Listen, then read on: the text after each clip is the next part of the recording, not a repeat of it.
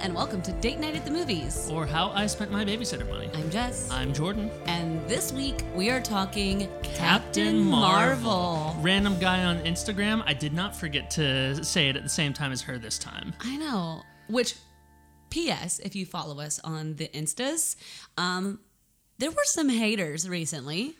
Telling you right now, haters get blocked. Mm-hmm. Get blocked. And can I just put it out there? N-word gets blocked. Any hate speech gets blocked, especially now that we're getting into some really exciting, very inclusive movies. Like this should be normal, but it's still not normal. Yeah.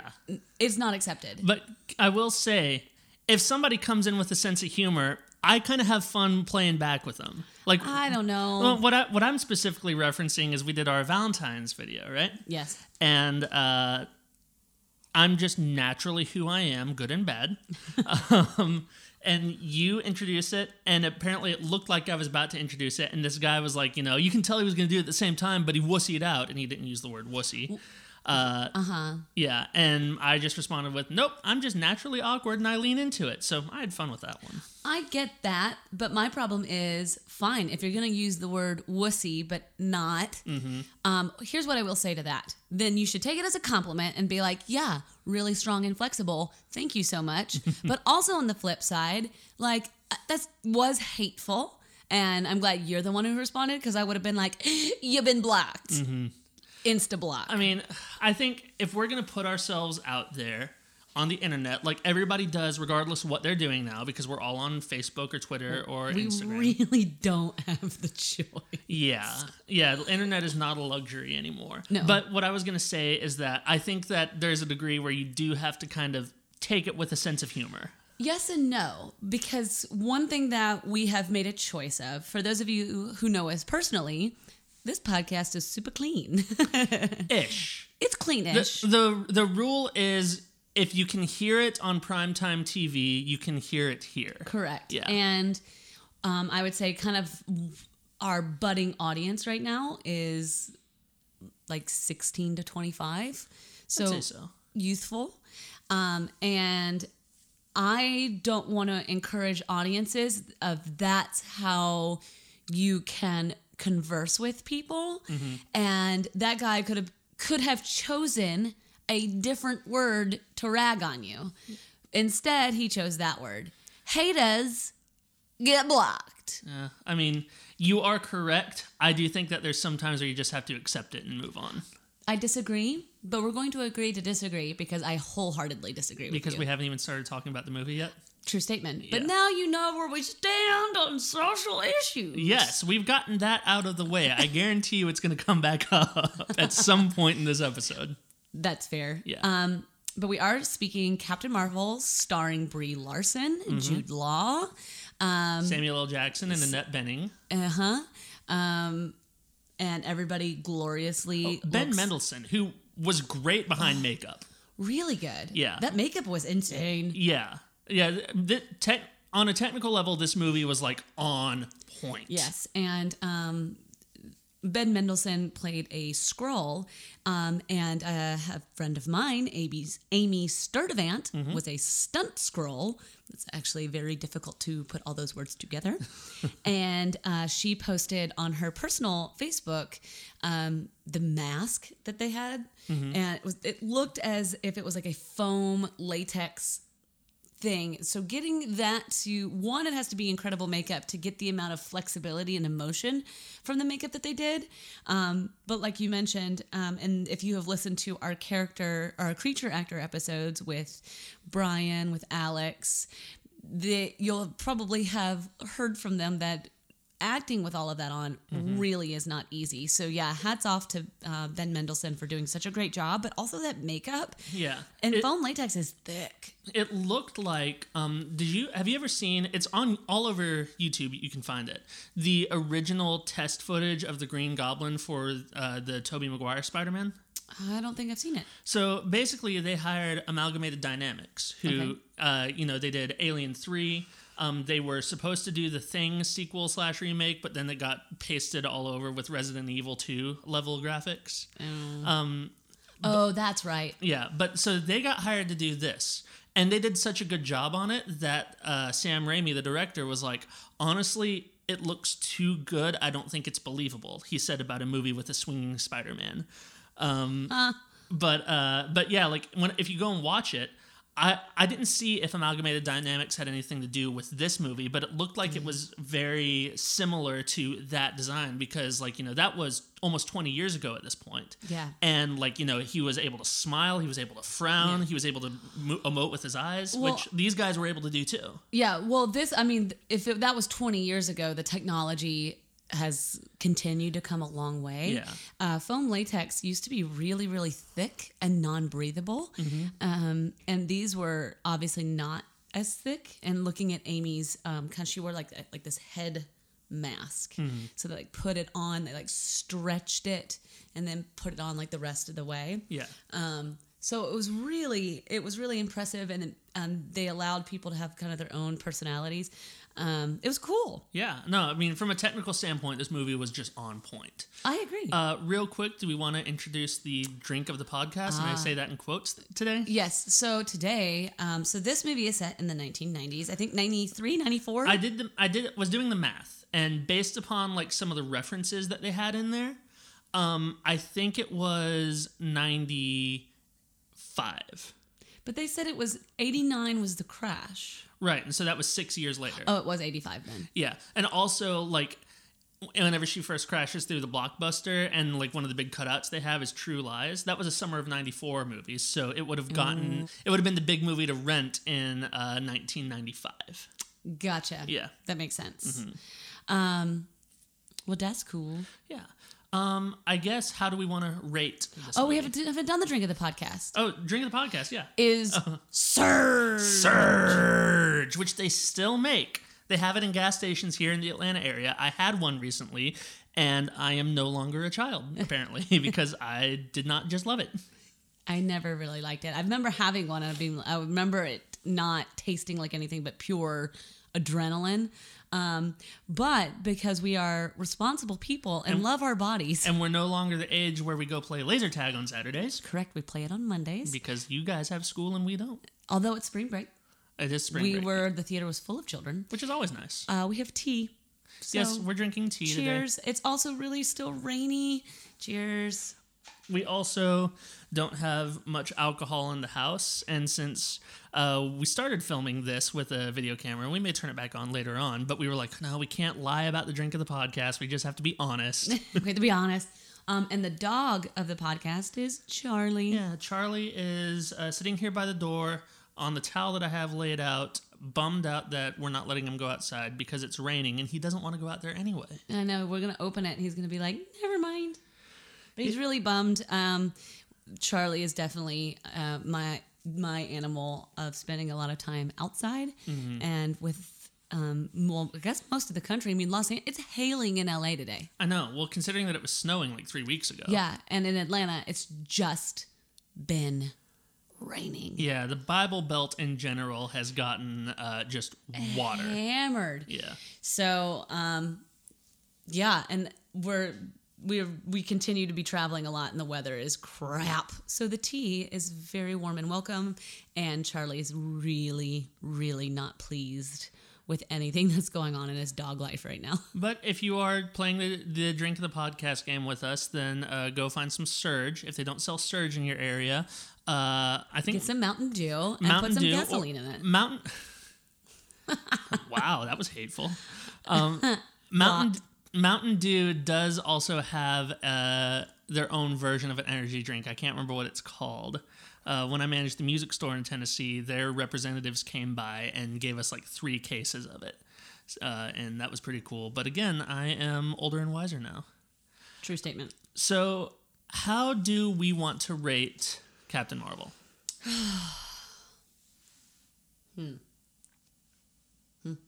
Airplanes. Okay, that's fine. Like F-18 fighter jets? Yeah. All right. I think I went first for Aquaman, which was the last episode. Oh. But besides the Jess on a Plane. Jess on a Plane. I did lots of ratings for that. Yes, you did. Okay, I'll go first. I'm going to give this, My gut says 3.5.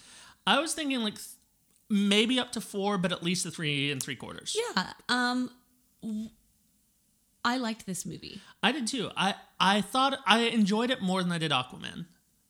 Oh, I enjoyed this a lot more than Aquaman. Yeah, and you know, we were talking about it today. Aquaman's still pretty good on our ratings. Like, it hasn't really gone down. Like, we still enjoyed it. Yes, my rating of it isn't gone down. I think I'm being cautious because this is a superhero movie. But tell me why yours is 3.5, 3 1/4. Okay, well, for one thing, like I said, technically this movie is just on point. You know, the special effects were great. One of the first things I mentioned to you in the theater was they digitally de-aged Samuel L. Jackson and Clark Gregg. And there was no uncanny valley to it at all. Like I remember in Captain America Civil War, they had the scene in there where like Tony Stark is introducing like the technology to go back and relive memories, and it shows like a younger version of him, and it didn't look like, it looked cool until you took like a second look at it, and it looked kind of uncanny valley. There was no uncanny valley with that. I was amazed. Samuel L. Jackson's was better than Coulson's. Yeah, but I will say it was, but Coulson's was still pretty good. It was really good. It was one of the better ones I've seen. I agree. Yeah. I thought overall it was really like everything. Well, I agree. I think the CG was great. This cat CG from the real cat to the CG cat. Yeah. There was one where the cat's like being like blown up against. He's gravitated against the wall. Yes. Yeah. And the CG from that, he starts to fall down and it turns into the real cat. Mm-hmm. And I out loud go, oh my God, that was good. Yeah. Whoa, that was incredible to watch. Mm-hmm. There was a lot of really great practical effects too in this movie. There was a lot of practical effects, and it was so good because, you know, they had the CG battle at the end. Mm-hmm. But you could tell what was going on, though. I agree. You can tell. That's insane because at the end of any superhero movie, even Wonder Woman, which is definitely one of the better superhero movies, the ending is terrible. Yeah, the ending, again, it's just like bad video game cutscene. Agreed. And so I agree with you on that. They chose the battles wisely, but they also really used so many practical things throughout the movie that by the time you got there, you weren't CG'd out. Yeah. Like, usually by then, I'm just like, okay, if there's another, like, CG battle, and there was a ton of wire work. Yeah. There was a ton of wire work. This is the rigging team from, like, Doctor Strange, Ant-Man and the Wasp, Iron Man 3. Like, this is the same crew. So there's a ton of wire work in this, but there was also tons of car work. There was high work. There was the stuff on the train. I mean, it was insanely good. And it was so fun for me to see a lot of my LA people like left and right. This and is it was probably so good. one of the most name-checked movies we've seen in a while. For like, you were like, recognize that person. I know that person. Like, there was more of that in this movie than I think there has been in any movie we've seen recently. Well, because you could really see people. Yeah. And it was really, really cool. I give this a high standard, a higher ranking. It is a superhero movie, so it's not like, whoa, that was deep. Yeah, you're already going into it kind of, let's be honest, biased against it, you know? Well, yes and no, but I also have to realize that it's not going to tell a story that's going to probably change my life. And the higher, like Widows was higher ranking because it was rooted in this real reality, right? We were telling these very real stories, but I really liked this because I feel like Brie Larson really was able to tap into the human-esque part of her. And even though it was quite cliche at moments, but you could really see her making choices and things landing with her. Yeah. And that was really powerful, as opposed to like a Wonder Woman who isn't human. Yeah. Like, she is, but she's really not. Yeah. And when you see Carol decide to not only be Carol, but to be as powerful as she is, it was really impactful. Oh, absolutely. And this movie in our theater, there were a lot of like preteen and early teenage girls in there, and I was so happy to see that. Agreed. You know? And there was, I think, a lot of people our age, because there was some really good 90s jokes. Yeah. And it was pretty phenomenal. So here's where I want to really give this movie like high marks for. Is it did certain things that actually did circumvent my expectations. Oh, like how so? So for one thing, the first time she lands on Earth, she lands in a Blockbuster video. She blows up a cardboard cutout of True Lies. She picks up a VHS copy of The Right Stuff, and in the background you see just like a bunch of video rentals that the Blockbuster used to have like that. At first I was like, okay, this is just going to be nostalgia of the movie. They pretty much got all of that out of their system immediately. So like after There's little glimpses of it here and there. But like that's in a natural way. Like she's wearing a Nine Inch Nails t-shirt almost the whole movie. Yeah. But it's not like they're focusing on that, you know? Right. I think the funniest joke in the movie is when they put in the CD-ROM. Yeah. And it had to upload. And I feel like everyone our age just started cracking up laughing. And they didn't make a joke of it. Yeah. They just let it live. It was great. It was just a moment that went on too long in a comedic way. And yeah, that was really good. It was great. Also, because whenever I first saw Ben Mendelsohn, I was like, oh, I wonder if this guy's going to be the bad guy. And then he kind of was, but then, spoiler alert. Spoiler. That ends up being different than you think it would be. Yes. So they still gave you a twist, but got the twist that you were expecting out of the way early. I agree with that. And because twists don't live in these movies extremely well. Yeah. Because it's like watching Law and Order. Oh, do you think the celebrity guest is going to be the killer this week? Yeah, bump, bump, bump. Yeah. It's like every time you see it, you're like, man, I've not seen that soldier before. And reality check, that's a stunt performer who showed up for a couple days. You're correct. They are going to die. So I agree with that. And I'm by no means saying this to reinvent the wheel. I didn't come up with it, but I totally agree and I'm totally on board. I am so grateful that she didn't have to be in this love triangle. Yes. They just let her be, and they let like a really true woman-to-woman friendship live. It didn't, like Jude Law didn't have to hit on her. Like it was like, oh, thank you. It doesn't always have to be that. Yeah, well, like, and even Wonder Woman, which handles the romantic interest better than most other superhero movies do. Because, I mean, for one thing, they actually had real chemistry together, too. That, too. But, like, that still had, like, there was still the love story behind it. And in this, she was like, I am too busy to get a crush on anybody. Well, but it's not even that. She doesn't even have to be too busy to have a crush on anybody. All right, that's not how I meant it, but I hear what I said now. It's just, why does it doesn't, we don't always all fall in love every single day. Wonder Woman didn't have to save the world, or Chris Pine's character didn't have to, spoilers, fly the plane into the, like kill himself for her to deeply care that he died. Yeah. It wasn't necessary. Having the jokes of chemistry and her being like this wonderfully hot Amazonian, okay, sure. Like the Amazonians were also not supposed to be all that attractive. So it didn't have to be that. Yeah. Even though that is the suit that she wears. But I just don't think, come here, Bear. I just don't think that it's just necessary. We have a lot of dude movies where that they don't fall in love with someone. Yeah. Even James Bond had a movie where there was no love interest in Quantum of Solace. Yes. No love interest.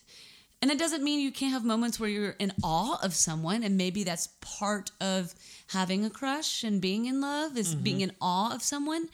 But you can also just be in awe of them, and you can also be impressed. And I'm just like, if we can do this for all the male-dominated movies, we can also do it with our female-dominated movies. Totally. No, and I'm in full agreement with you. I want to clarify again that I heard how what I said came out with, she doesn't have time to have a crush on anybody. That's not what I meant, but I totally hear how it sounds. So sorry about that. I also appreciated the person who told her to smile. She stole his motorcycle. Yes. That was deserved. Exactly. And she stole it while wearing a Nine Inch Nails shirt, which I just love, By the way, I told you this in the theaters, but so because that was part of her costume, Marvel actually reached out to Trent Reznor and was like, do you want to kind of co-sponsor a piece of merchandise. And so on the Nine Inch Nails website, you can buy a t-shirt that has the Nine Inch Nails logo over the Captain Marvel logo. Do we need that? I don't know if we need it, but I love that it exists. We might need it. I looked it up the other day. I don't think they make it in a guy's shirt, so I think I'll just have to get the logo and you can get the cool one. Okay. Yeah, no, like you said, going back to what we liked about the movie, story-wise, it's a superhero movie. Like you said, yes. it has a baseline. If it hits that baseline decently, then, you know, that's better than a lot of other movies might be. Agreed. But the way that they handled parts of the story, I thought was really good. Like we said, how it circumvented some of my expectations, how it didn't just wallow in nostalgia, which they could have easily done because that's a very in vogue thing to do. And I mean, yes. I love Stranger Things, but I know why that is as popular as it is. You know? Agreed. It's only $25. Yeah, well, we may just have to business expense that. Yeah, it's not all that cray-cray. No, I mean, it actually looks pretty classy, you know? Yeah, it's pretty simple. But, I mean, for Nine Inch Nails, which is their whole aesthetic is, what would a serial killer look like? It's pretty crazy. Yeah. The one thing I will say, and this is also, I think, why I don't give this movie higher ratings, because I really did have a good time, and I really didn't roll my eyes. No. Usually... That is a huge thing for Jessica. Yes. I didn't roll my eyes because, one, this was a really grounded movie overall. Yes, it's another origin story, and that's sometimes, like we've seen so many origin stories at this point. Like, it's not... Used to be an origin story, used to be something interesting. At this point, like, we just saw another origin story in Glass. You know, like, it was an origin trio of stories. Or it was actually, what I actually feel is that Glass was actually the precursor to X-Men, if you don't think about it too hard. I mean, honestly, I am 1,000% down with that. Yeah, sure. Because you can see after that happened that it immediately goes into the scene in the first X-Men where they're in the Senate and she's arguing for mutant rights. Just saying. Yeah. It's yeah. I'm totally down with that. And as far as I know, M. Night Shyamalan isn't into kids, so I'm cool with that. I'm cool, also fair. I'm cool with M. Night Shyamalan starting the X-Men universe as opposed to Bryan Singer. Yeah. Yes. Please see Danny DeVito singing a song about not touching children in It's Always Sunny in Philadelphia. Yeah, just watch the episode of It's Always Sunny in Philadelphia called Frank's Little Beauties. But I will say the thing that doesn't allow me in a way to give this movie a higher rating is simply because it is so entrenched in the Marvel world that everything, like, it was like, oh, that's Ronan from Guardians, except I said it was pre-goth because it was 95. He just had to wait a little bit longer. Yeah, he hadn't found a hot topic yet. Correct. You know, that was very 90s. It was becoming a thing. That everything had to go back to something, and that the end of this movie is like catching up for Endgame, as opposed to like the first Thor, the first Iron Man, the first Avengers. Yes, we all knew it was going to be connected somehow, but the first Thor just ended like a movie. It had a post-credit sequence the way that the other ones do. Yes, but it just kind of felt, everything feels so entrenched. Here is my thought on that, and I agree with you to a point, but I thought that this one handled it a lot better than it could have. First of all, as far as the origin story goes, another place where it kind of circumvented my expectations is that, you know, it starts off with her already being a warrior and getting ready to go on her mission. And then, like, after she gets captured, they kind of lead you to think that it's going to go back to, like, you know, her flashing back to her origin. Yeah. And then they kind of pull the rug out from under you there. And at first, it took me a second to grab onto that. But then once I did, I was like, okay, I'm in sync with this movie now. And you find out her actual origin as the movie goes on. So it's not like you're sitting there watching Bruce Wayne's parents get killed again. That is completely fair. They did it in a different way. Yes. It flowed a lot better than an origin story could have flowed. Agreed. As far as the entrenched in the Marvelness, I mean, this is the 21st Marvel movie. So well, that's kind of my case in point. Right. But what I'm saying is that to me, this felt closer in tone to watching like the original Thor. I agree with that. Because this movie could have been just so full of references. Yes. But like the only reference that I felt it kind of had to reach for was having Ronan the Accuser in there, who was the villain in the first Guardians of the Galaxy. Yeah. That one would be Hot Topic. Yeah, that one would be easy to miss if you weren't pretty familiar with it. But everything else, like, you know, Nick Fury is just a character who shows up in these movies, so you're ready for him to show up at any time. So that's not quite so bad. You know, Agent Coulson, yeah, that was definitely like this movie didn't have to have Agent Coulson's first mission in on it, you know? It didn't, but that I wasn't mad at that. My only thing that I was just like, I like that. That's funny. Was finding out why Nick Fury wears an eye patch. That is funny. We won't mention it here. No. But I will say that this movie could have been so full of references, Agreed. and they could have done something where it's like we can't handle this. Go find Yondu, and you know it could have totally been that. And there was even a moment in there where this is spoilers for a year-old movie at this point, but they were like going through frequencies and you saw an outline of somebody and you're like, Darth Maul, and I'm like, well, that might have made a hell of a lot more sense than did in Solo. I know.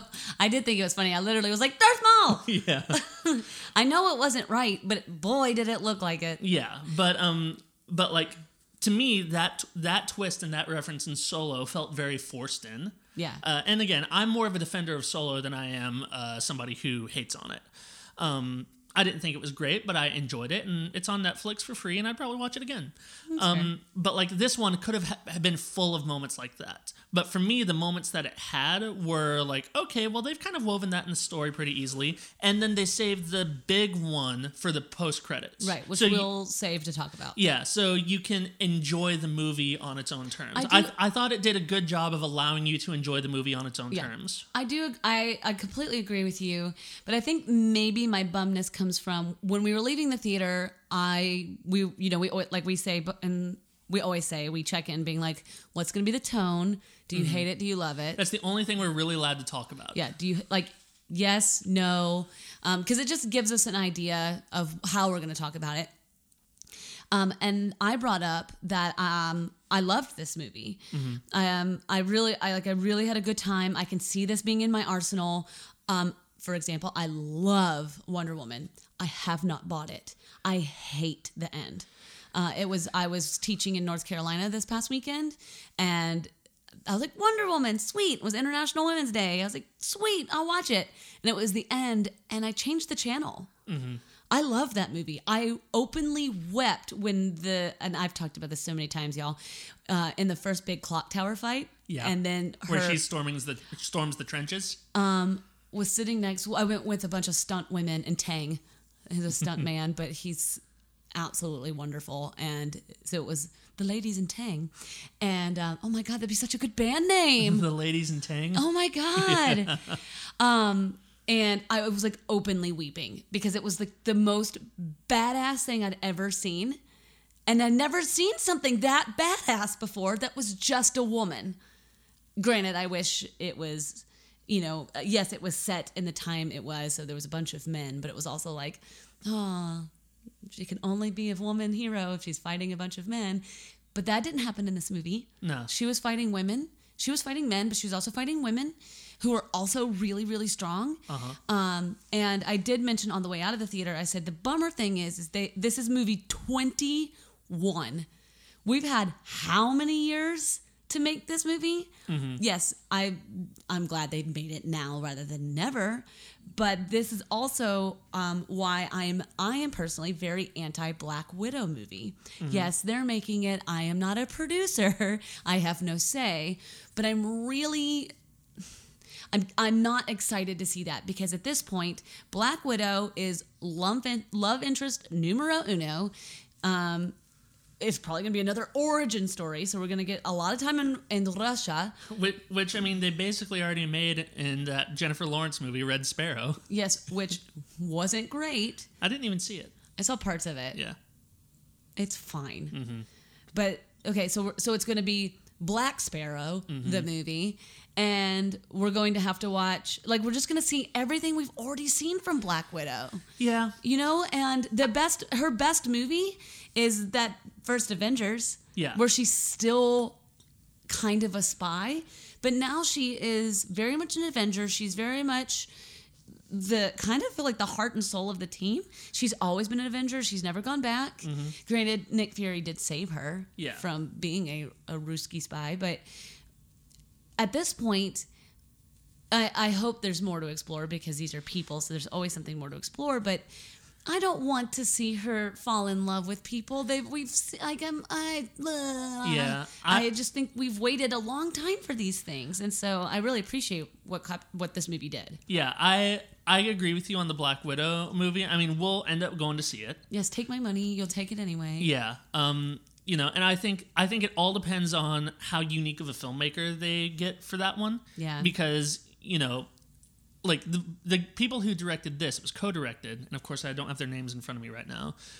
They did some movies that I would have never thought would have led them to a Marvel movie. They directed a movie called Half Nelson about 13 years ago, which was Ryan Gosling's first Academy Award nominated performance, where I think he was a drug-addicted teacher. Oof. Okay. But their career ultimately led them to this, which I think is great. And I think that one reason why they made this movie felt unique, you know, it kind of felt like what a lot of people loved about Thor Ragnarok, even though I know your feelings on that, but it was like a unique movie that kind of had its own legs. Yeah. I think that and they had Taika Waititi for that one. Yes. And he's a unique filmmaker who has his own legs. Yes. With this one, even though these guys didn't come up doing like, you know, low budget action movies or anything, they were unique filmmakers. They had their own legs. The story was co-conceived by Nicole Perlman, who was the one who really brought Guardians of the Galaxy ready to go. You know, James Gunn rewrote that script, but she was the one who I think they. Well, she's the one who plopped it on the table. Yeah, well, because the story with her is she was a part of the Marvel screenwriting not seminar, but like it wasn't like a school, but it was like a program. Oh, okay. And they were talking with her, and it's like, well, you know, what if we give you this, or this? And it was probably just all like really female-centric superhero movies, and she's just like, no, I want to do this, and she plopped Guardians down on the desk. Rad. So, you know, as for everybody who loves Guardians, I still love the first one, and I think the second one's okay, but it's telling that I've only seen it once. Yeah. But like, James Gunn gets all the credit, and he deserves a lot of that credit, but she doesn't get enough. So I am putting a line in the sand, and I'm saying thank you, Nicole Perlman, for having the foresight to see these things through. Well, and I like what you said too, that these directors haven't come from an action centric background, because you could tell. Yeah. But this is what great filmmaking is. So we have this co-direction, which is really hard. Jordan's done a few movies in the past year that were co-directed. And we help each other out on a lot of our work, and the communication with more than one director is really tough. Right. When you have two people who have equal say in something like that, it does make it hard. You know, I mean, I imagine it's a lot like what parenting would be like, you know? But like for me, when I'm helping Jessica out on something that she's directing, I'm really acting more as a producer, which is, okay, creative vision, she gets her way creatively. It's just my job to help her facilitate that and catch things that she might not be seeing. Yes. But I'm not there giving actors notes. I'm there if I see, like, you know, a movie that I recently worked on as a producer. You know, I very much stayed out of the way of the directors.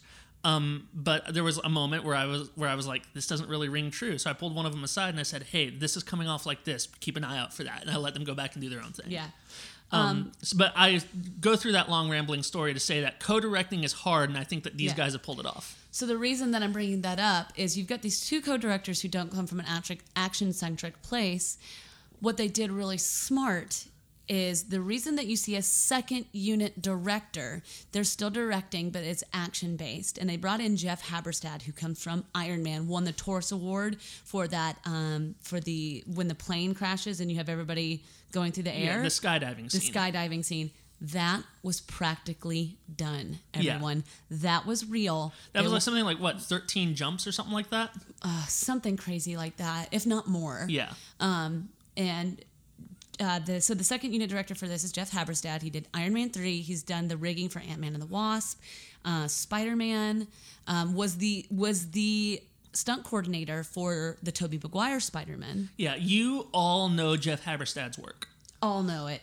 And then the team for that, there's Hank Amos, Walter Garcia, James Churchman, all of these fellows and know their job. This is why when you see all those names in the credits, everybody stay for them, because everyone's job, if it exists in a movie, if a job exists, it's because it's needed. So you can, what I really did like about this is that you have these directors who have a completely different feel and really let the action sing. And they allowed these stunt teams to really do some cool work. Yeah, well, and like the sign of a good director, even if they're not known to be like an action director necessarily, so the directors for this movie were Anna Boden and Ryan Fleck. So this is the first female-directed Marvel movie. Yes. Which is great. But, I don't want anybody to get the wrong idea that it's just like, oh, they just handle the emotional scenes. They have somebody else do the action. Like, I can't remember which female director it was, if it was Ava DuVernay or Lexi Alexander, I can't remember. But somebody went in for a superhero movie, and they were like, well, we want you to get all the emotional stuff, and we'll take care of the action-y stuff. Don't worry about that. So, because they were like, basically, they were told, well, you're a woman, so we know the action isn't going to be great. Right. But I think with the strength of these directors is that, yes, the second unit director handles, and the stunt coordinators handle a lot of the fights, but the buck stops with the directors, and they have to know what they want. And this felt like a very strongly directed movie. So this felt like a very strong collaboration with everybody involved in every department. Agreed. And I know there's a big car chase scene. And there's some great wrecks in it. It reminded me of the wreck from A Simple Favor.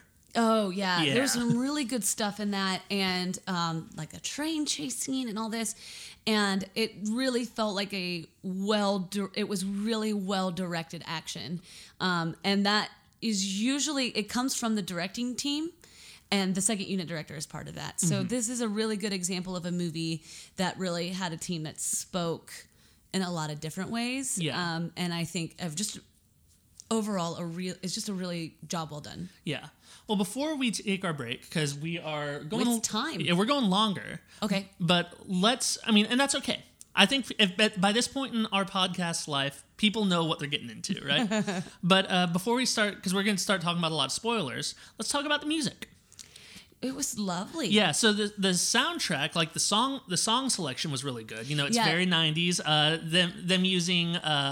Them using No Doubt during one of the big climactic fight scenes was great. I'm Just a Girl. Yeah. As soon as I heard that guitar riff, I was I literally, I felt like I sat back in my chair and I was like, this is gonna get real. Yeah. Like, I just knew it. So, like, my 90s childness, exploded. Yeah. I was so happy. But it wasn't as, to me, again, Jordan, you mentioned that it's not soaked in nostalgia. Right. So there was really good glimpses of 90s music, but it wasn't soaked in and it. here's the thing, is that Guardians gets to have the Marvel claim of having like the really quirky, cool pop rock soundtrack. Yeah. I am so glad they didn't try and Guardians this soundtrack. Which they try to Guardians everything, so I'm really glad they didn't. Right.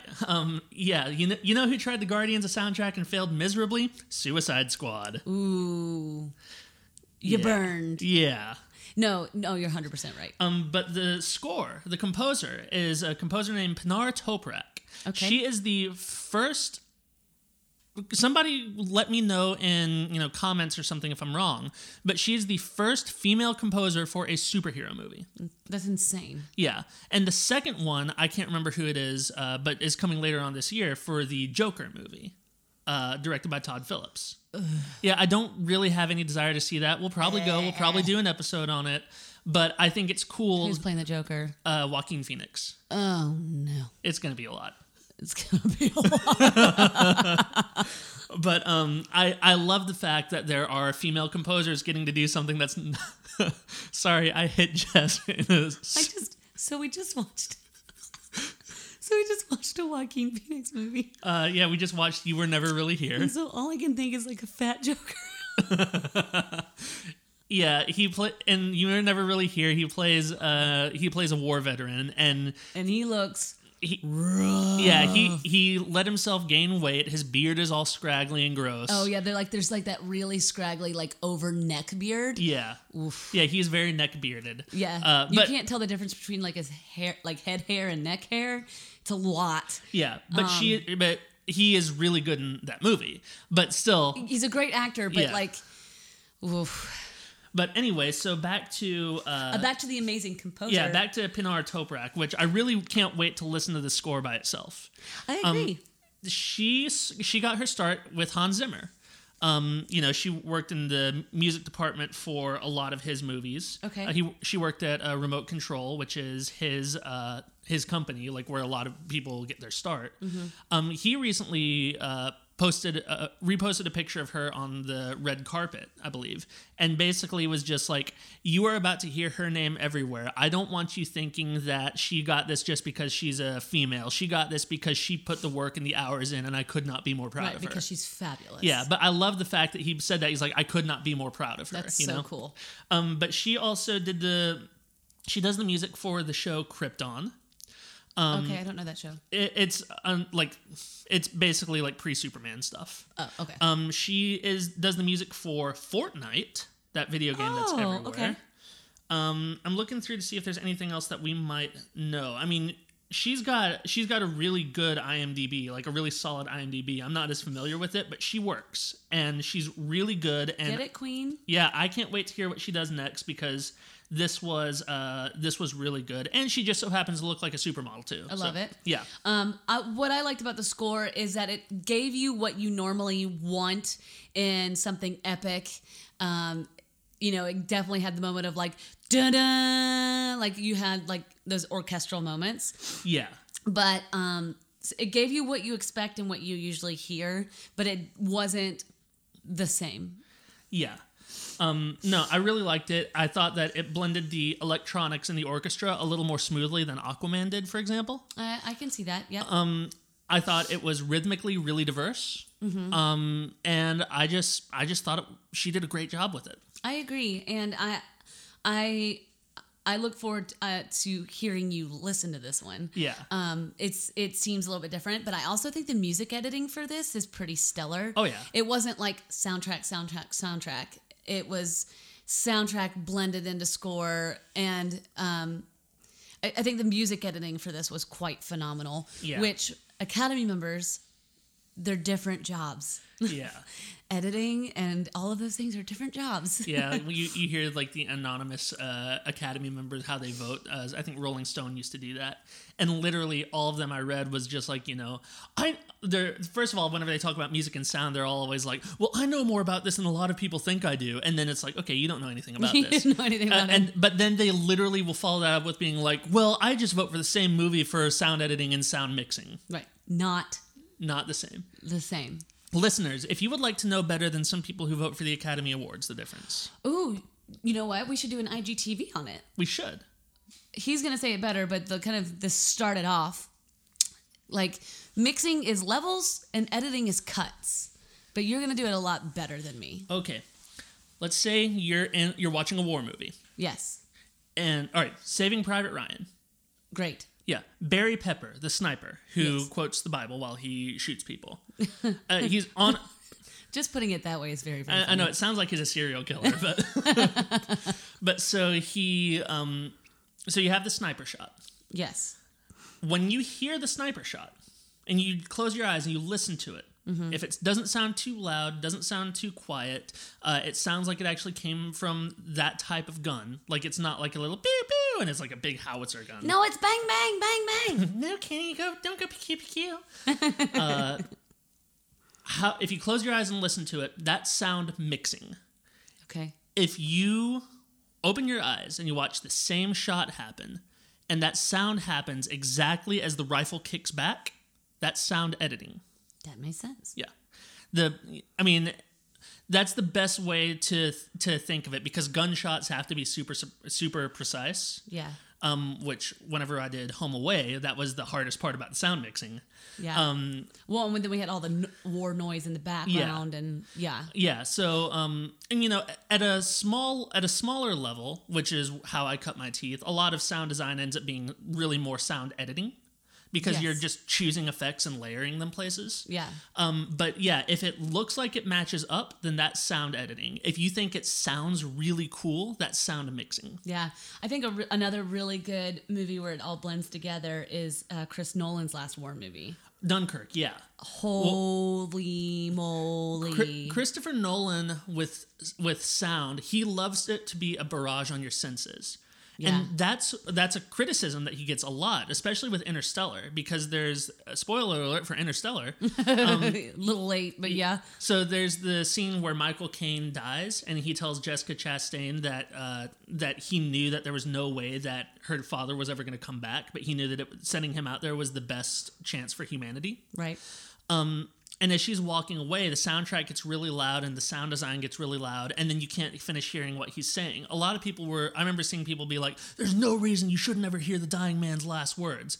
But Nolan's response was, if you just had a bomb like that dropped on you, you stop paying attention to the specific words. You wouldn't have heard it. And with Dunkirk especially, the sound design and sound editing, sound mixing, it was intense. It was great. It was fantastic, but it was intense. Yes. So, yeah, listeners, we've given you our behind the curtain. Yes. At 45 minutes, should we go ahead and take a break? I think we should take a break. But also, just to say this out loud, we always encourage you to get to the theaters. And for a listener reached out to us and said, listening to this podcast is getting my butt in a theater. And biggest compliment ever. That is why we do spend time with you all, and because the theater gives you that sense. And unless you have a 5.1 surround in your house, but that's not even as good as it is in the theater. You can have like a Dolby package. I mean, as we finish the studio, we're gonna have Jordan's actual mixing speakers as our listening speakers, but it's not the same as a movie theater. Yeah. And I encourage you, especially for Captain Marvel, this is a really well done movie, technically. We were in kind of like the forgotten theater in the movie theater that we went to. Yeah. So did it sound low to you? Maybe. Like sound too quiet? Now, I've learned from my mistakes with The Predator and understand that this is likely a problem with the specific theater. But because the mix itself, it all blended together great. I wish that everything was just a little louder. It might have been. I mean, we were in the back theater in the corner, so yeah, maybe. And like it's the stereotypical movie theater of like, oh, they haven't mopped this floor in 7 years. And on that note, we're going to take a quick break, little bitty tiny commercial, and we'll be right back. Have you ever looked at all those Insta celebrities and been like, where do you get your raw jewelry because it's gorgeous? Or where did you get that female empowerment shirt because I need one? But then you think to yourself, I don't want to go shopping because it's too selfish. What if I could tell you could get awesome apparel, awesome jewelry, and it gives back? You need to check out Rox Jewelry Shop. That's right, Rox.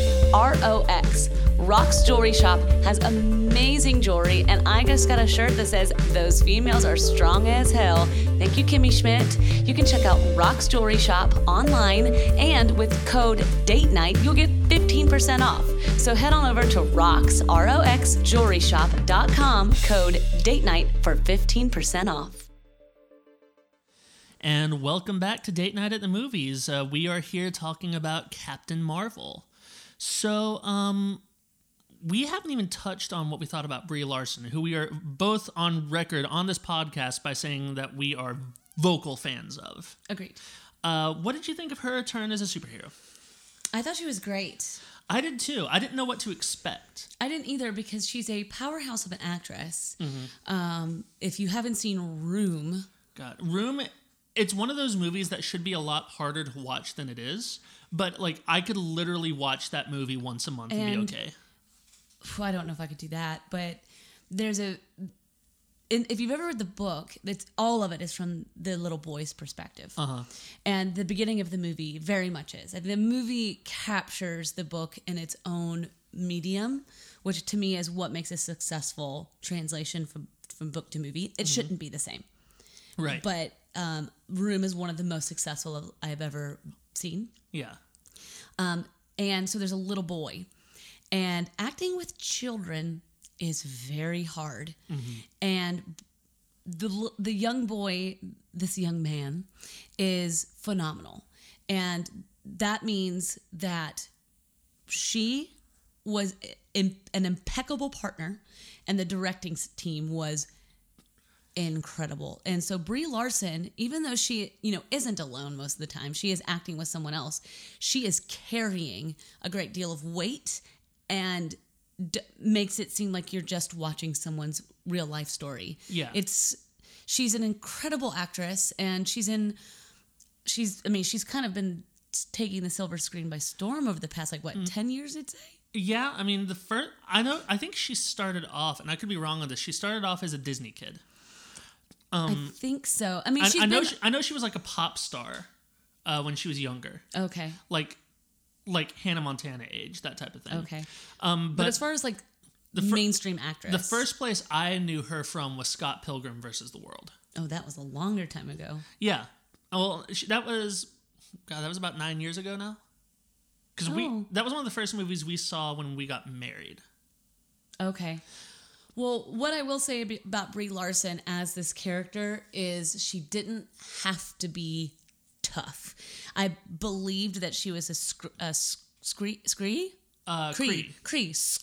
Skrull. Skrull and Kree. Yeah. Those are so made up. Mm-hmm. It is that Rick and Morty joke. What's the name of that campsite that sounds like somebody gave up halfway through naming it? Camp Flabbanabba. Yes. So those were different parts of her and the different parts of her being. And I thought that was cool. It wasn't just all, and please don't think I hate on Black Widow, but it wasn't all just like Black Widow. Right. Well, and here's the thing, and maybe this is a difference between Brie Larson and Scarlett Johansson. And again, I'm not hating on Scarlett Johansson, and she's done some really good work outside of the Marvel stuff too. Agreed. I just think Black Widow's written very poorly. Right. Well, I'm going to say something. I'm going to have to remember how to bleep it out. Okay. I saw somebody post something on Twitter the other day, which was, here's a writing challenge: Aaron Sorkin and Joss Whedon, write a woman you don't want to. Yeah. Yeah. Hashtag Firefly. Yeah. Yeah. But no, I think one of the big things. So Black Widow, I think this is the way that they wrote her, and the way that she was always been directed is you're strong and you're tough and you're strong silent type and sultry. Yeah, but it kind of ends up coming off bland sometimes, which isn't fair. No, and I agree with you that I just think that's how she's like Jessica Rabbit. Yeah. I was just drawn this way. Exactly. Confusing feelings all around. And all right, that was around 53 minutes. I got to bleep that out. But I think one of the biggest accomplishments in Brie Larson's performance from the dramatic side is the fact that it doesn't feel like she's ever putting on airs. Right. It doesn't feel like she's well, I have to be strong in a man's world. It is just naturally who she is. And the moment at the end of the movie because you've seen the flashbacks of her, crashing the go-kart and getting pushed around for being a girl, and, whenever she was in the U.S. Air Force Academy. And at the end of the movie, where you see the rest of those scenes where she gets up, and that's where she decides to own her power. And stands the F up. Yeah. Oof. I mean, to me, we talk about earned moments all the time on this podcast. That is the golden standard of an earned moment, I believe. Just everything about that. Yeah. And it's something I think that, whenever you first see those flashbacks, you expect that that's going to pay off immediately, and then it doesn't. So, right. But you kind of have that in the back of your mind. They did a really good job of planting the seeds of you being ready to just be yes, as soon as she does that. So, I mean, I loved that moment. And I think that she performed that well, again, because it's not like she was putting on airs where she was well, I've got to be a woman in a man's world. Right. It's just who she was. I believed that Carol Danvers or Vers or Captain Marvel, Veers, I'm sorry. However you want to call her throughout the movie, I felt like that was just that character being that character. I agree with you in that. And even just the moments where when she discovers that she can fly, friendly reminder, if you're new to the podcast, welcome to the second half, spoiler territory. Right. At this point, we assume that you've already seen the movie or you're just in general fine with it being spoiled. Right. So, hey, spoiler territory. When she discovers that she can fly, and even though like she's saving the world, she has moments of pure joy. You know, this is a woman that during her time, there were not female fighter pilots. And real quick side note on that. Yeah. So apparently, they consulted with the U.S. Air Force a lot on this movie. And apparently one of the main consultants was the first female Air Force fighter pilot. That's insane. Yeah. That's insanely cool. Yeah. That's what I wanted to be. I know you did. That's what I wanted to be when I grew up. I don't see how you would have handled the authority though. Well, if I always say, so people say that to me all the time. But if they were going to let me fly fighter jets, I probably would have bottled some of it up, / probably been the person in trouble a lot. Yes. I would have been like Maverick. Yeah, I would have been Goose. I don't know. Goose in this movie was awesome. Right. So, and keeping with the time frame of it, I loved that they named him Goose. I thought it was perfect. I thought so too. The moment they said it, I was like, "That's awesome." I can't remember. I just read what the cat's name in the comic book was, and it's something similar to another movie or character that's been out recently. I'll see if I can. What find do they it. call him? Like a flabbergabba? A Flabbergabba. No, a Flabbergabba. I keep wanting to say Floridian. I know that's not right. Let's see. I'm Wikipediaing this, so take anything with a grain of salt. Right. Captain Marvel. Yeah. Which the twist on the Flurkin. A Flurkin. The twist on the cat was hysterical. Yeah. Was hysterical. But talking about the Air Force and talking about Brie Larson, her fighting to become who she was and to take a very dangerous mission because they wouldn't let them fly. There's a lot of like really cool things. And that was the part of the origin story that I really enjoyed. Yeah. Real quick. Yes. The cat's name in the comic books was Chewie after Chewbacca. Okay. Goose is great. I've liked that they I'm went not with mad Goose. at it at all. Yeah. And what was the creature it was? Flurkin. A Flurkin. Which apparently is an alien that has a dimensional portal inside its body. Well, obviously. Yeah. I told you the Tesseract was still in there. That's right. No, one of my favorite moments in there, and I wasn't sure if this is going to be one of your favorites or not, is whenever, spoiler alert, I'm going to have to stop saying that. Sorry, guys. Yes. We're in the territory. Yes. Jude Law becomes the bad guy. Yes. And at the end, like, you know, he realizes that he's he can't fight her with the pistol because she has all these powers. So he puts it away and he tries to goad her into a fight. And he's like, prove yourself. And she interrupts him by blasting him into a rock. And she goes up to him and she says, I have nothing to prove to you. Yes. I loved that moment. I deeply connected with that moment. Yeah. I deeply connected with that moment. And I believe, and if you want to talk about feminist commentary, women are still hired and still told they have to prove themselves. Yeah. If not getting hired was enough. Right. That women in the workplace and daily life still have to prove themselves. You have to prove that you can be a working mother. You have to prove that you can be a stay-at-home mother. You have to prove that you've made all these life choices just because you're female. Yeah. And she's right. She doesn't have to prove a damn thing. And I loved that. And it didn't feel cliche. No. And again, earned moments. This movie is full of earned moments. I agree.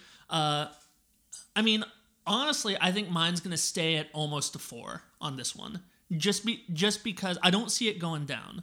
Because even for, like we said, that's fair. The baseline story of this movie, we've seen it before. It's a superhero origin movie. Yep. But it's kind of like, okay, well, what are you going to do with that? And I think that they handled it very well. And it felt like a solid piece of filmmaking. It felt like there was a genuine vision behind it. I agree. And the action told a very clear story. Mm-hmm. It didn't get muddled.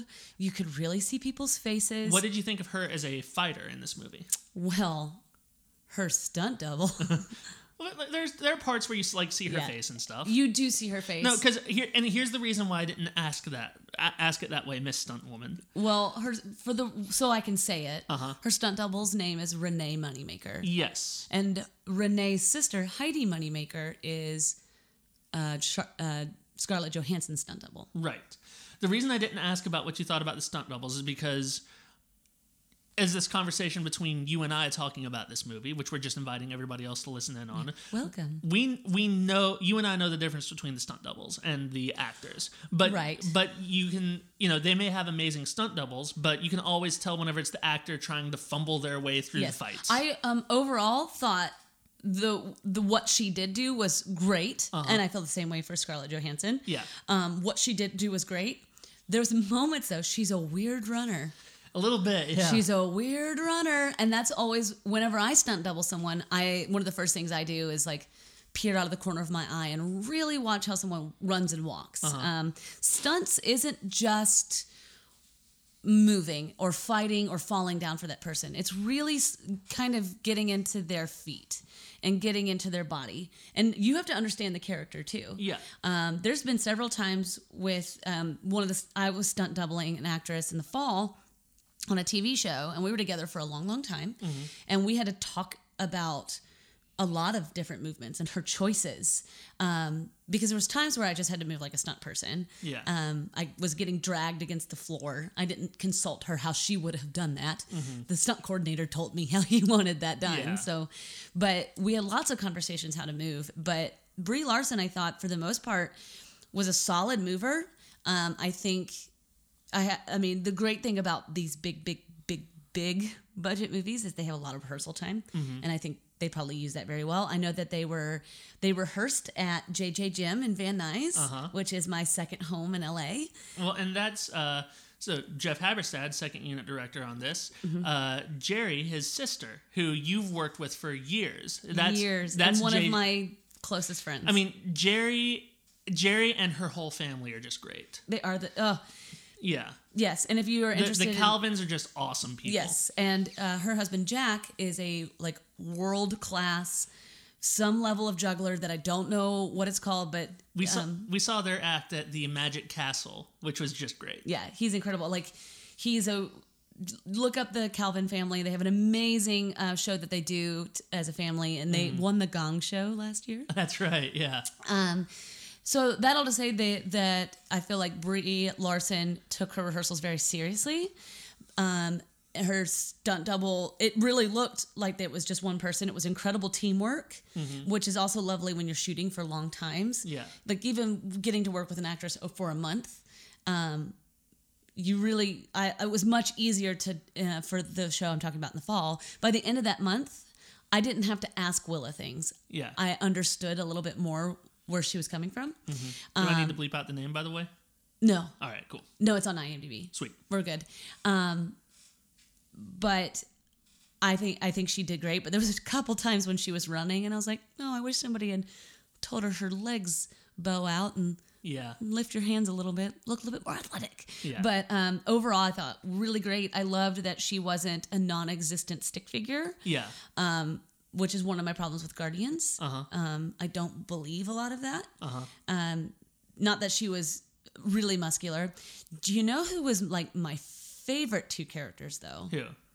Monica, Lieutenant Trouble, and her mom. Yeah. So apparently Lieutenant Trouble ends up becoming a superhero in the comics later on. Aww. I get the feeling I was wondering if maybe they're going to introduce her in Endgame as her superhero. The little girl? Yeah, because this takes place in 95.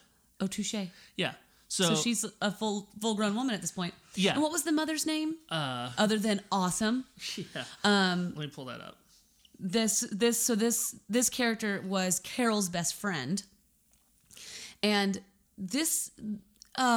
their dynamic and their chemistry as friends, especially as I've become a grown-ass woman, my friendships with my girlfriends are really what make me tick, and this felt like a true friendship, especially for someone you go into battle with. Like I think of my friends, especially my girlfriends, who I feel like I do this battle of life with. And especially if it's a friend who knew you with a small child as a single mother, And you know what I did like? We didn't need to know why she was a single mom. Exactly. We didn't need to know. She just was and didn't matter. So real quick, Monica later becomes she's one of the Captain Marvels, because in the comics there have been a lot of different Captain Marvels. They all used to be men too. And Interesting. Carol Danvers used to be known as Miss Marvel. Interesting. Yeah, but Monica later becomes the leader of the Avengers, and she uses the code names Photon, Pulsar, and Spectrum. Okay, that all makes sense. I want to read this real quick. This is about her mother, Maria Yes. Rambeau. Rambo, yes. Yeah, but it's Rambo Beau, so not like I love that. Yeah. Which there's a new Rambo coming out.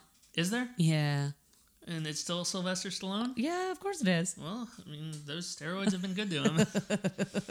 And that's not me like trying to like do Hollywood dirt or anything, but literally look at the man in the mid 2000s and then look at him when he did the fourth Rambo movie. Yeah, I'm not. Yeah. Yeah, no judgment. But. Okay, but this is all from Wikipedia. Again, take it with a grain of salt. But this is about the casting notes on Lashana Lynch, who played Maria Rambeau. And she was so good. So, one of Danvers' oldest friends and fellow Air Force pilot, who she goes by the call sign Photon. She's a single mother to daughter Monica. Lynch described Rambeau as resilient and somebody that you don't feel like you need to help. Larson called Rambeau the representation of love in the film and an incredible badass. She described the friendship between Danvers and Rambeau as equal, with a playful competitiveness and mutual respect. Like Larson, Lynch met with active duty airmen in preparation for the role. In particular, she met with pilots who are also mothers. Lynch was excited to play a character the audience would be proud of and could relate to, especially mothers and members of the Black community, helping to continue a quote, and I quote this, a real through line for African American characters in the MCU after Black Panther. Oh, I love that. Right? I love that too. She, for audience members to feel proud. I was proud to watch these women on screen. Yeah. They didn't feel sexualized. They put them in clothes that looked good on them. And I want to make this note too. As a guy, and I'm wired a certain way, and you're a heterosexual male. Yeah. They didn't have to be sexualized for them to just be hot.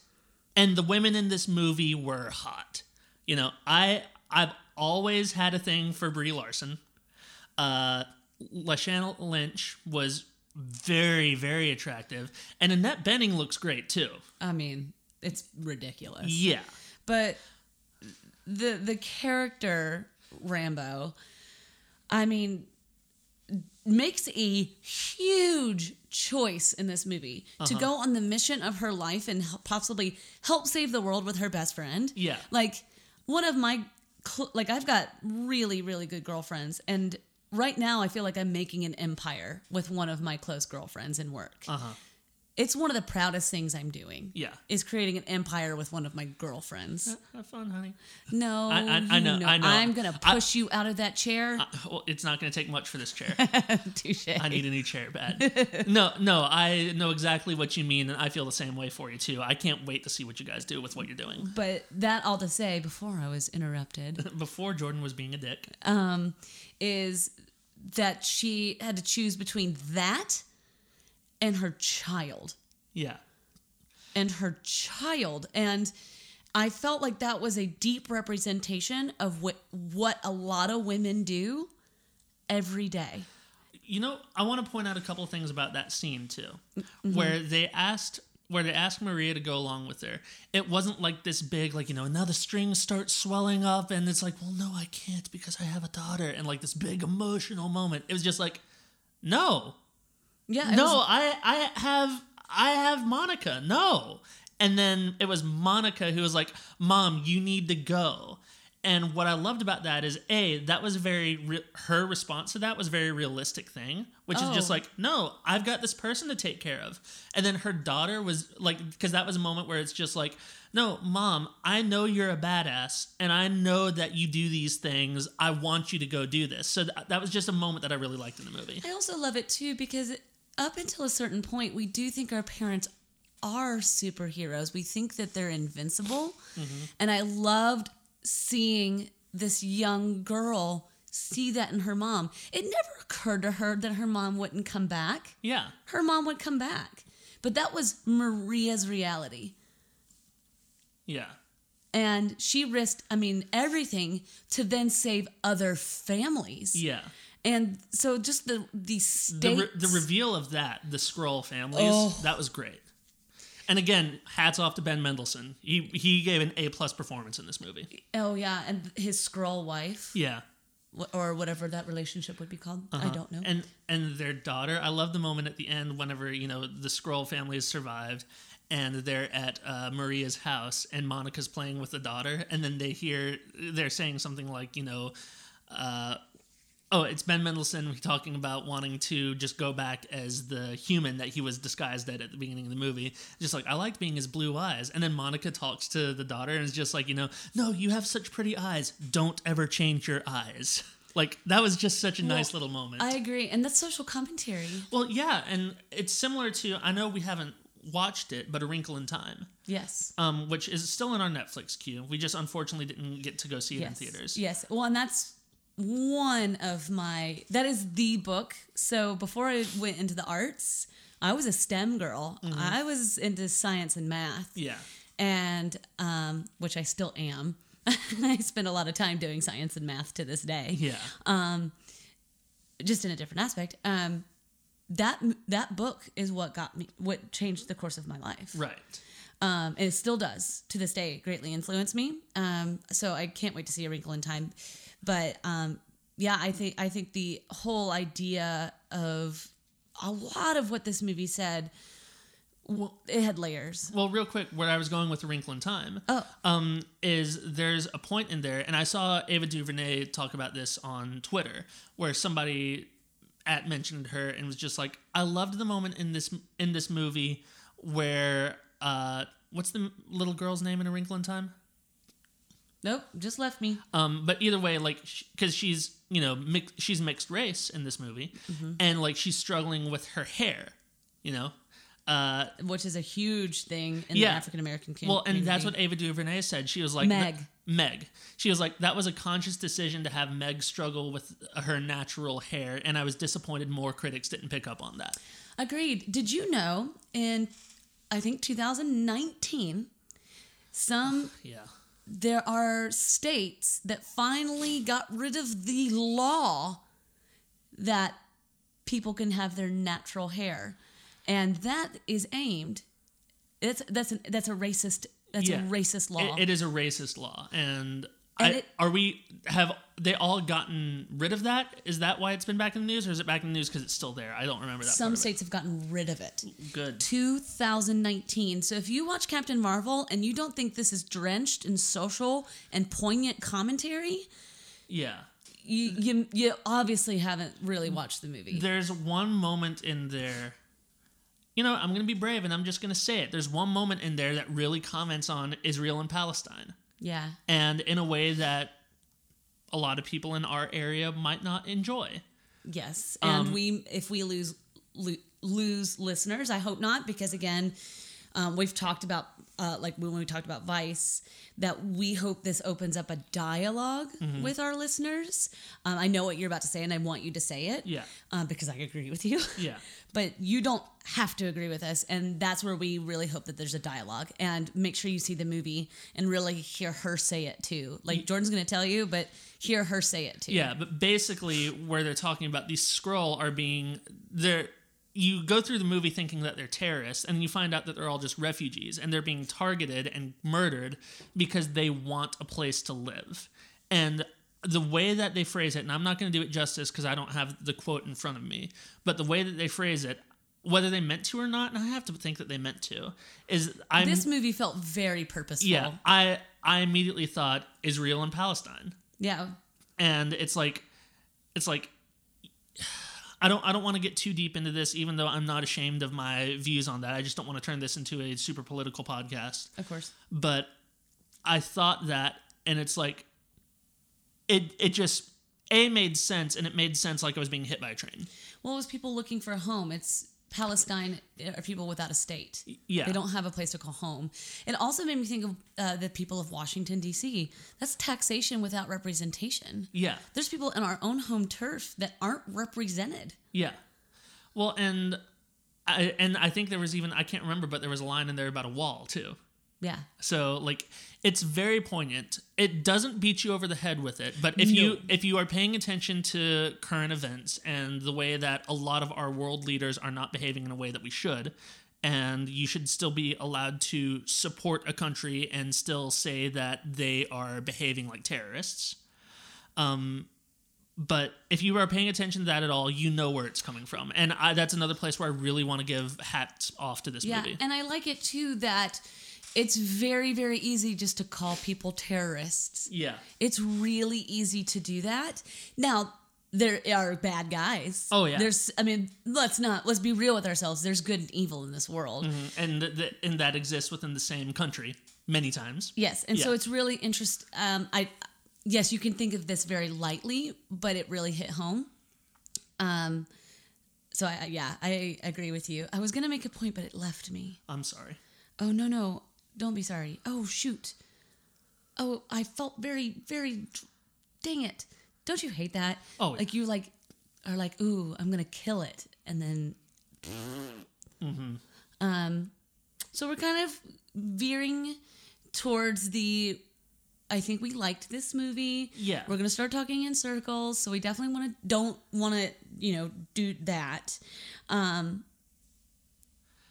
Let's talk real quick. Let's end on, because we just got really heavy. Yeah. Let's end on some lighter things, a lighter recap of the things we liked about this movie. Okay. Brie Larson. I love how many times she said woohoo. Yeah. I really liked her full costume too, with the mask and the mohawk. I did too.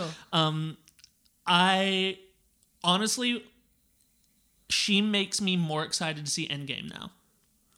Oh, that's what I wanted to talk about. Okay, yeah. Oh, you're the best. I do what I do. Okay, so you had talked about that hopefully somehow, somewhere we can find out why Carol Danvers didn't age in like 20 plus years. Uh-huh.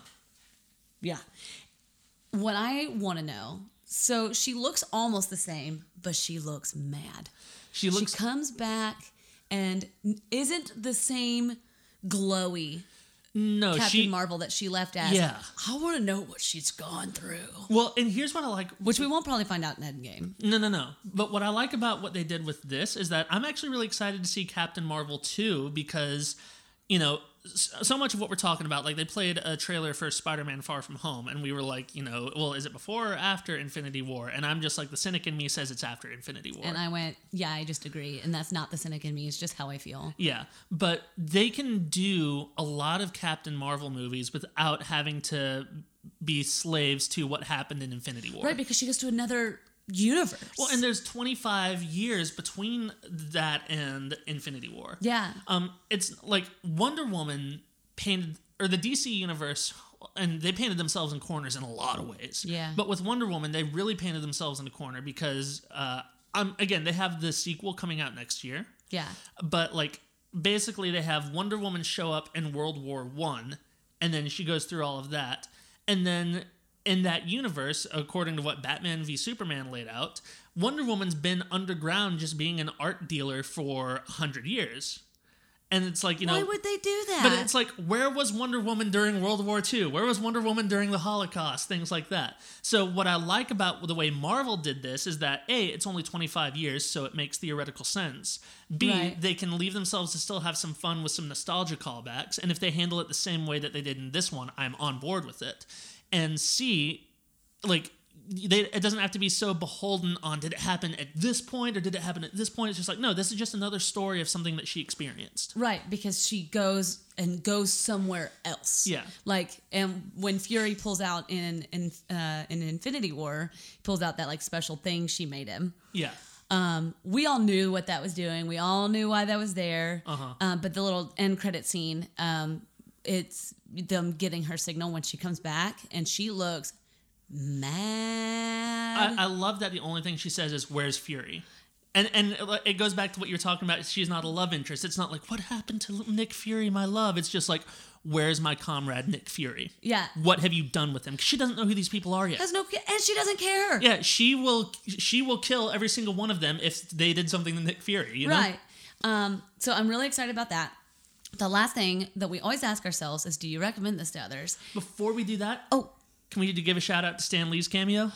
Oh, I can't believe we haven't talked about it already. Yeah, Stan Lee's cameo. First of all, I loved that scene because that was the train stop I used to get off when I worked my corporate job in Manhattan Beach. Yeah. They filmed the beach scene in Manhattan Beach. I used to go run there all the time. Yeah. That train stop, the second they had like the caged sidewalk, I was like, I've been there so many times. Yeah. And that's where I hustled Captain Marvel. Yeah. I was there on set when they were doing a lot of those car scenes. Mm-hmm. And yeah, it's right there. I almost parked at your job. Yeah. If I was still working there at that time, you could have gotten away with the guest park. Yeah. But no, so Stan Lee, he's on that train that I've taken so many times, and he's rehearsing his lines for Mallrats, which for those of you who've seen Mallrats, you know Stan Lee is a character in that movie. Yeah. So that also, if you just try not to overthink that, because Stan Lee's played 20 other characters, and this is the first time he's ever been Stan Lee. But I love the fact that Stan Lee's last cameo, unless he filmed something for Endgame, I don't know if he did. I don't know either. But at this moment, Stan Lee's well, last... Endgame, he probably would have filmed it.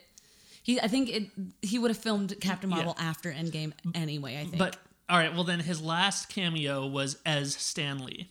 Agreed. I just think that's great. And Marvel opens it with this whole montage. Yeah, because the Marvel logo, it spells out Marvel, but behind them, it's always like flipping through the comic pages. Yeah. This time, it's 100% only pictures of Stan Lee.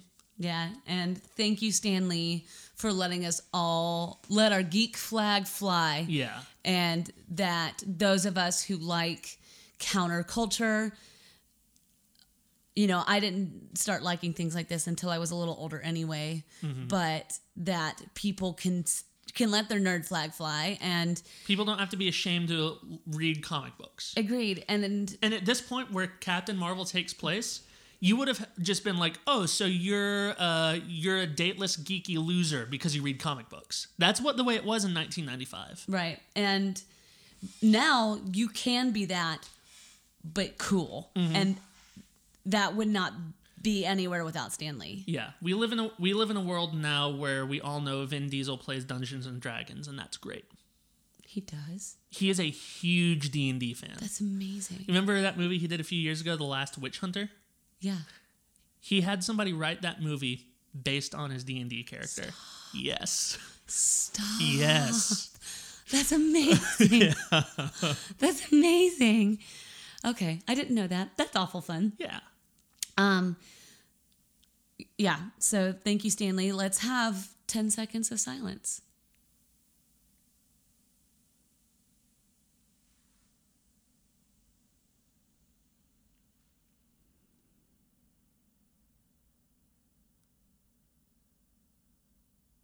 All right. Well, thank you so much to Stanley, and may you requiesce in pace.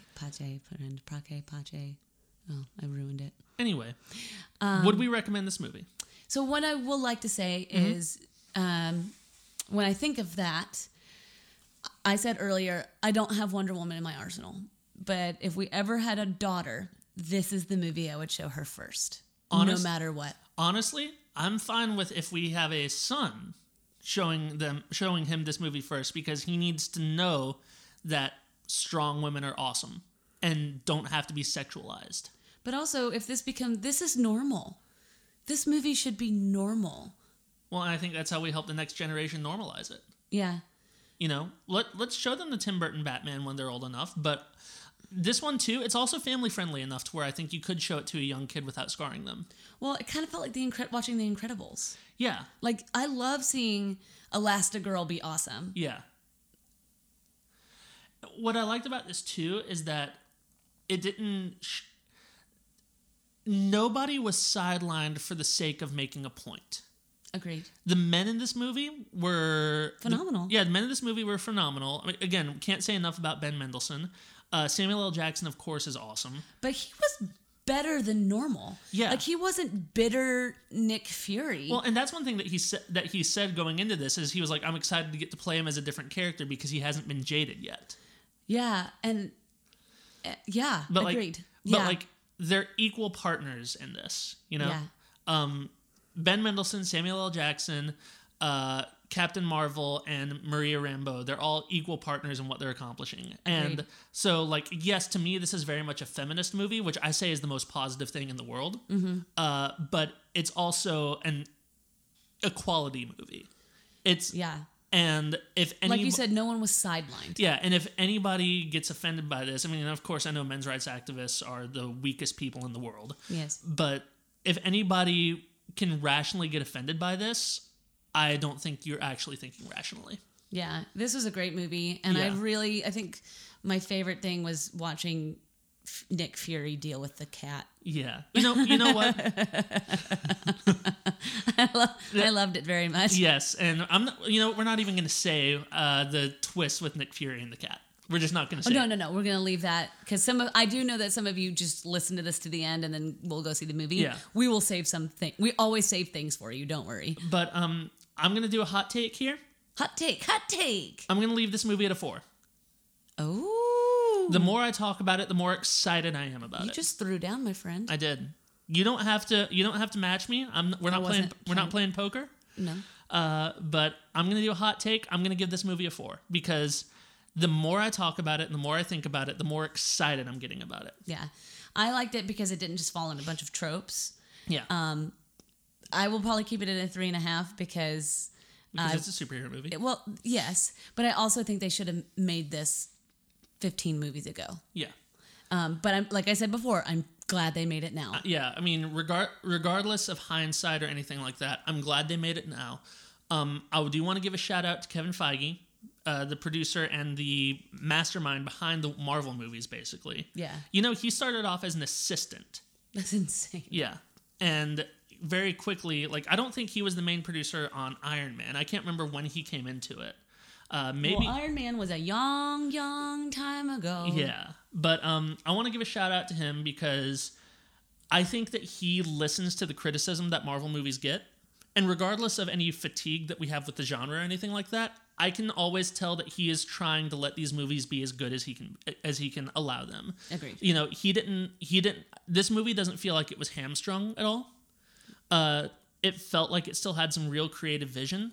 And I like the fact that, again, first female director to do a Marvel movie. Yeah. Not superhero movie, because, I mean, at the very least, we have Patty Jenkins, who did Wonder Woman. Well, yeah, and then Lexi Alexander who did Punisher. Yeah, which, again, that movie is a very niche movie. It does not get the credit it deserves. Oh, I agree with you. And Lexi Alexander, I mean, she's done a lot of really good movies. She did a movie. This was before her Punisher. It's called Green Street Hooligans. I think in some places it's just called Green Street. Mm-hmm. But it's basically about like a gang of like football hooligans in the UK. And it's actually a really good movie. She did a Christian movie on Amazon as well. Weird. Yeah, or you can find it on Amazon. And like that's definitely not her viewpoint at all, which I haven't watched that, but I kind of want to be like, how does an atheist Palestinian woman do a Christian movie? It's beyond me. And like apparently Christians love this movie. Awesome. And she also she's done directed episodes of like Arrow and Supergirl. Yeah. I want to see her get a movie like this now. I think it's about time. I agree. And I will be first in line to go see it whenever it does because she's got a lot of talent and she did not get her fair shake with The Punisher. Yeah. And if you ever listen to How Did This Get Made, they brought her and Patton Oswalt on to talk about Punisher Warzone, which isn't the Thomas Jane one. But it's such an off-the-wall, crazy movie. Uh-huh. But her thing was she didn't want to do it initially because that was right after the Virginia Tech shooting, and the guy had a Punisher poster in his dorm. Oh. And so eventually she got, talked back into doing it, and she was like, okay, I want to do this like the comic book. And her storyboards were literally pages from the comic book.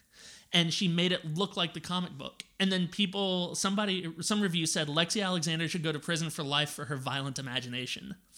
And she talks about it on that episode of How Did This Get Made, that was before Marvel really had the power that they do now. Yeah. So it was mostly Lionsgate, and she was like, and Lionsgate didn't really do any favors. So she got sidelined really early, and she's an Academy Award nominated filmmaker, and she needs to get her shot again. Yeah.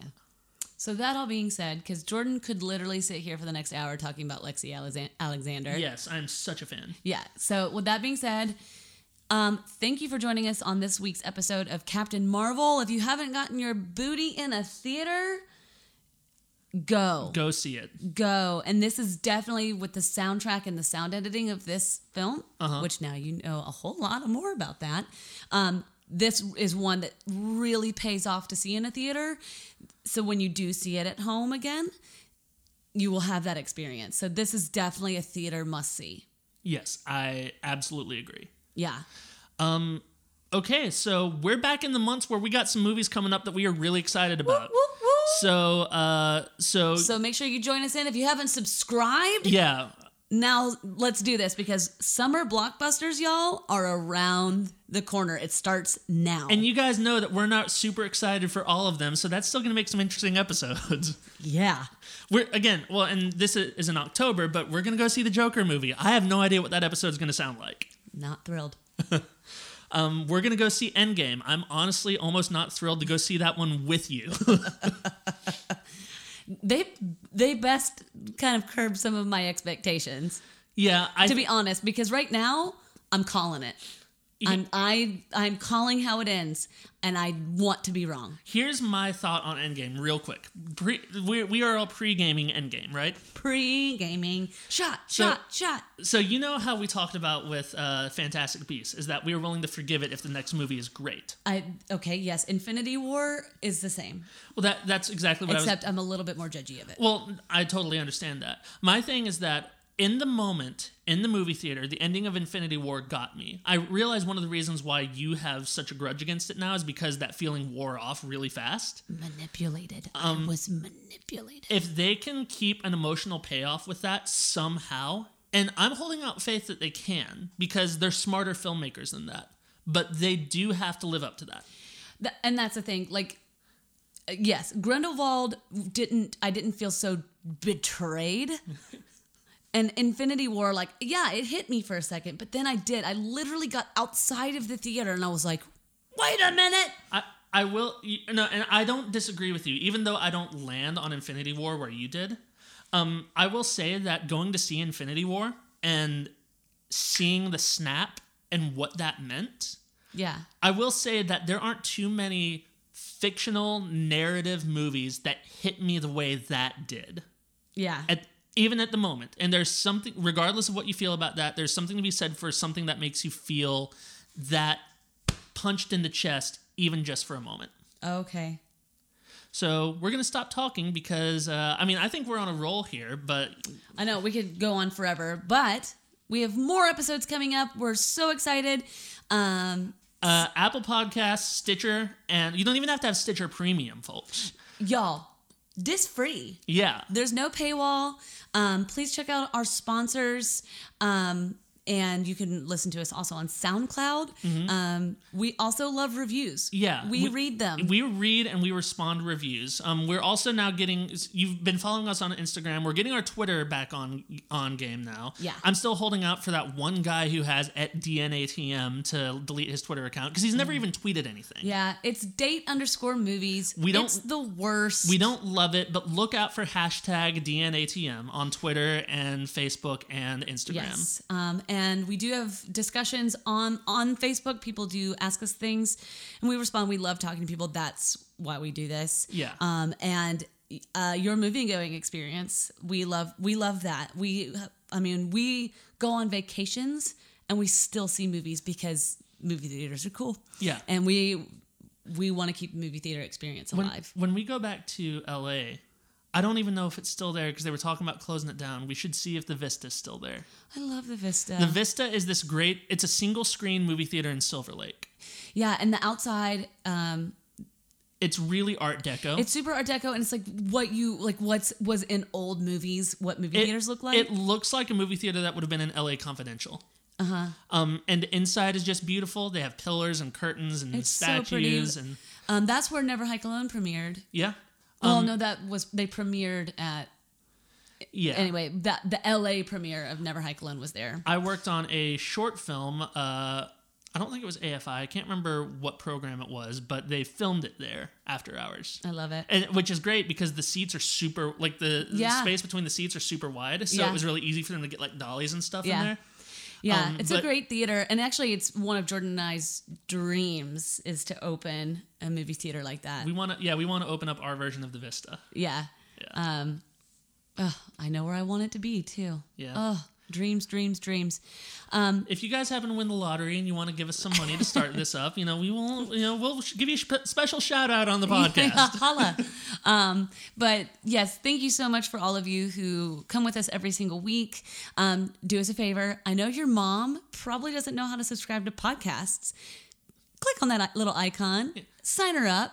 Make sure that you are still like getting the automatic downloads as well, if you don't mind, because that actually, I know it sounds like we're just sales pitching right now, but that actually does help us. Because we do, the way that this podcast grows and the way that we're able to, get more sponsors and keep this thing free for you is the more subscribers and downloads per episode that we get. Yes. Also, if you can rate us on iTunes, again, get us wherever you can get us, SoundCloud, Stitcher, iTunes, wherever. But if you can review us on iTunes, that would actually help out a lot too. Yeah, it's a really, really big help. And if you're still listening at this point, this is our longest goodbye ever. I know. It's really saying thank you because this is a joy to do. And this is what we do anyway. Yeah. And we're really excited to bring you along with us. And this is, if you know us personally, you know what our schedule is like. This is a labor of love. And we have recorded this at ungodly hours because we know we need to get it out. And we spend a lot of time on the road and we make these things happen because it's important to us. So thank you for coming on this journey. But please subscribe and review. It really, really is a big help. And you can also review on, if you really like an episode, let us know because it actually helps us tell what movies you are seeing and you want to talk to us and with us about. And if you don't let us know that, it's, sometimes we're shooting in the dark on movies that you might be like, why are they doing that? Yeah. I mean, if it was up to me, like we would just go see all these really weird horror and art house movies. But more Mandy. Yeah, I would do Mandy. You guys want to do just like a year of Mandy? Let's do it. I'm on board. I don't. But no, and that's one thing. We realize that superhero movies tend to get a lot of response, so we try and hit all of those, even though they're not our favorite genre. Yeah. So thank you again, and have an amazing week and go see a movie. Yeah, we'll be back soon with some... I'm just excited about some of our future episodes. Yeah, agreed. But you guys have fun, and we will see you as soon as possible. Bye, y'all.